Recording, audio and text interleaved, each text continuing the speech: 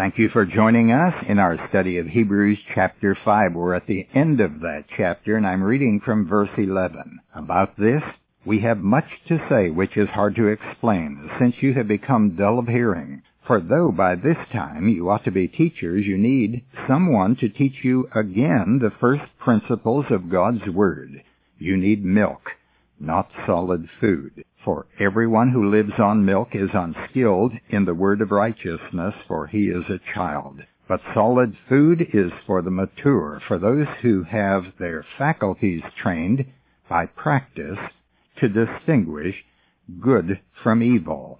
In our previous program, we talked about the fact that these people apparently had departed from the basics.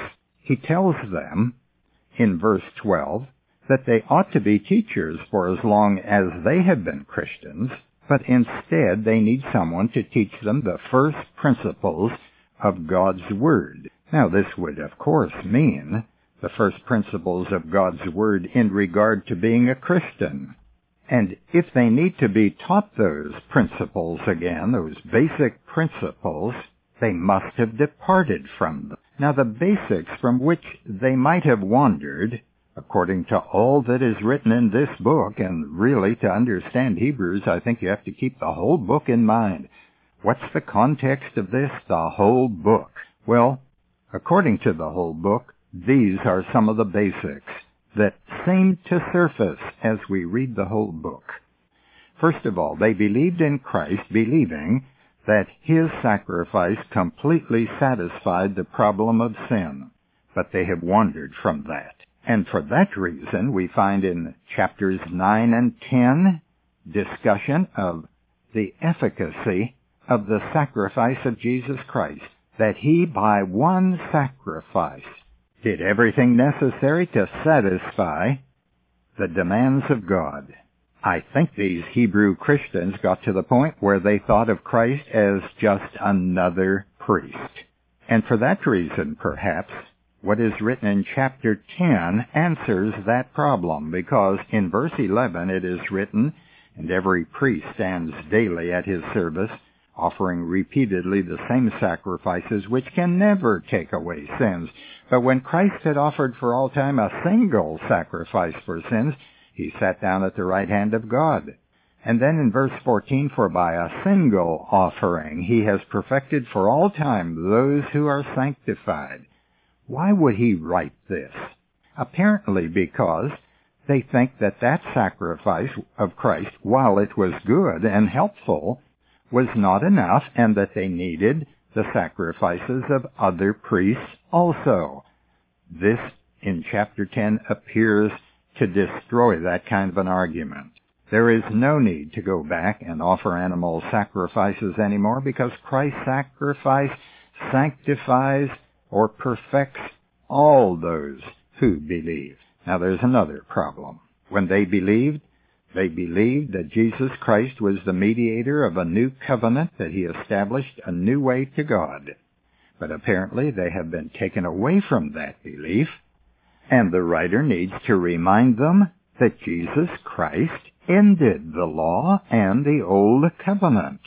As he writes in chapter 10, He abolishes the first in order to establish the second. Perhaps when they first heard the gospel and believed in Jesus Christ, they did not get strong teaching on the fact that the new covenant did away with the old covenant. And therefore, the law of the old covenant and the religion of the old covenant are no longer valid for the believer.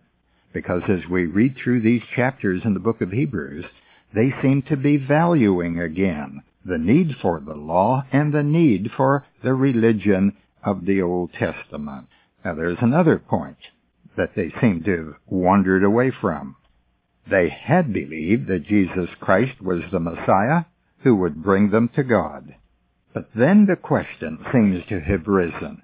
Is He enough to bring us to God, or do we need another mediator also? After all, God is the one who appointed priests, and perhaps we still need the high priest of Judaism. Well, while a priest was necessary as a mediator, The person who believes in Christ has a superior mediator. And the author of this book of Hebrews emphasizes this, that Jesus Christ is a priest after a higher order than the Aaronic priesthood, and he is far greater than the high priest of the Old Testament. Now, these Hebrew Christians had faith in Christ. They believed that he was enough, but they wavered on this point, apparently, perhaps reasoning that their forefathers had faith also, and their forefathers kept the law, or at least tried to, so perhaps we also should do likewise, which meant what? It meant that faith is good, but faith is not everything. And the writer to the Hebrews wants to emphasize that faith in Christ is everything. And so in chapter 11 he's going to emphasize, without faith it is impossible to please God. Now another point that I think they wandered from is that Jesus was the Savior, not an angel. And I think someone came and persuaded them that Jesus was not God, was not deity. He was more like an angel. And that's why we have the emphasis in chapters 1 and 2, that Jesus is greater than the angels, and angels minister to him. And God never said to any angel, "You are my son, this day have I begotten you." You see how the argument goes as you analyze these chapters and see the teaching that he is emphasizing. It's all there to correct something that is wrong. If they need to be again taught the basics, it must mean that they have either forgotten them or more likely have let them slip away. Otherwise, the author would not insist on reteaching them. Now, can this happen today? Can it happen to you? Well, it does. I know several people who came to my classes years ago. They were very interested in the Bible and seemed happy, and yet years later, when I saw them, they had doubts about their salvation. How do you help such people? Go back to the basics. Teach them the basic principles all over again. And what are those? Define grace. It's the unmerited favor of God. You're saved by grace. How? Through faith. Define faith. It's trusting completely in another. It's relying upon the finished work of Jesus Christ. Did Jesus pay it all? Did God accept the payment? He did. Of course, the Scripture so declares, and that's basic. That's one of the basic principles. These people needed those basic principles. That's the milk, the foundation doctrines of the Christian faith. Now in verse 13, he writes, "For everyone who lives on milk is unskilled in the word of righteousness." We need to see that, and I think that's deliberate, of righteousness, because this has to do with how we live, and I think that's one of the problems here. If you don't believe right, you won't live right. It's interesting that Paul, when he writes his epistles, always begins telling about the positional truth that the Christian is in. That is, what his faith is based on. And after he teaches him how by faith he is made a son of God, an heir of God, a joint heir with Jesus Christ, and completely forgiven of all of his sins and entitled thereby to the inheritance which is reserved in heaven for them, it's only after he establishes that does he then teach about how to live. Righteous living is expected for those who follow the righteous one, Jesus Christ. Verse 13 says, they are unskilled in this kind of thing because they are children, or he is a child. Now, when we read the word child, it reminds us of what Paul wrote to the Ephesians in chapter 4. And by reading this, I don't mean to imply that Paul is the writer of the book of Hebrews. I certainly don't believe that. But in Ephesians chapter 4, he talks about the gifts which Christ gave to the church and the reason for those gifts, which is related to the problem we're discussing here in Hebrews chapter 5.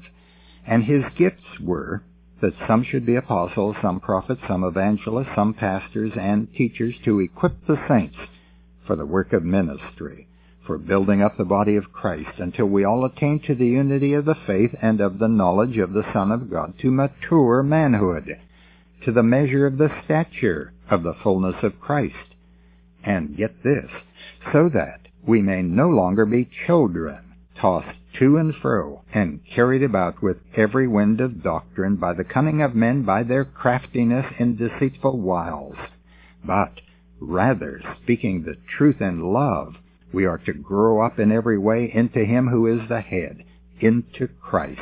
Now it's interesting that the word for children here in Ephesians chapter 4 is the same word that we have in Hebrews chapter 5 for babe or for child. It's the Greek word that means an infant, a very small child. Now what's the problem here? These Hebrews, by leaving the basic principles, are like children again. And children are said to be vulnerable to the influences of various teachers. That's what Ephesians 4 tells us, and that apparently was the same problem that the Hebrew Christians experienced. Now this will happen to people. When they leave the basic principles, they waver like grass in the wind.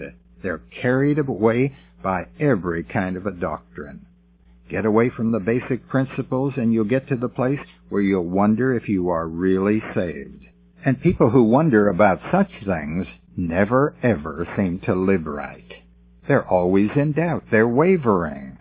And that's why Paul, for one, teaches first of all in his epistles the basic principles, the foundations of the faith, what we often refer to as positional truth. A person needs to know where he stands with God. He needs to know that he is a forgiven child of God, that his salvation has been given to him by grace through faith, and nothing else is needed. Once he understands that, then he can live right. Then he has a motive for living right. If you don't know who you are, how can you ever live like the person you are supposed to be? One will hardly live like a child of the King if he doesn't know that he's a child of the King. Now in verse 14, the writer tells us that solid food is for the mature, for those who have their faculties trained by practice to distinguish good from evil. The solid food here in the Revised Standard Version is, in the King James Version, strong meat. This refers to the strength that one has to keep him from vacillating. The solid food in verse 14 seems related to practice. They have been trained to practice to distinguish good from evil. This has to do with how one lives. So the meat is not strong doctrine. It is the ability to be able to live right according to what you believe. And by living right, I mean in reference to the context here, that Jesus Christ is our high priest and we have everything we need in Him, and our behavior then should not contradict what we believe. Our salvation is related to the word grace. It's a wonderful word. The Radio Bible Course has a free booklet on grace. It's one of the great words of the Bible. Write for your free copy. Till tomorrow, this is Nick Calavoda reminding you that the word gospel means good news. Our address is Radio Bible Courses, Post Office Box 14916, Baton Rouge, Louisiana, 70898. The website is rbcword.org.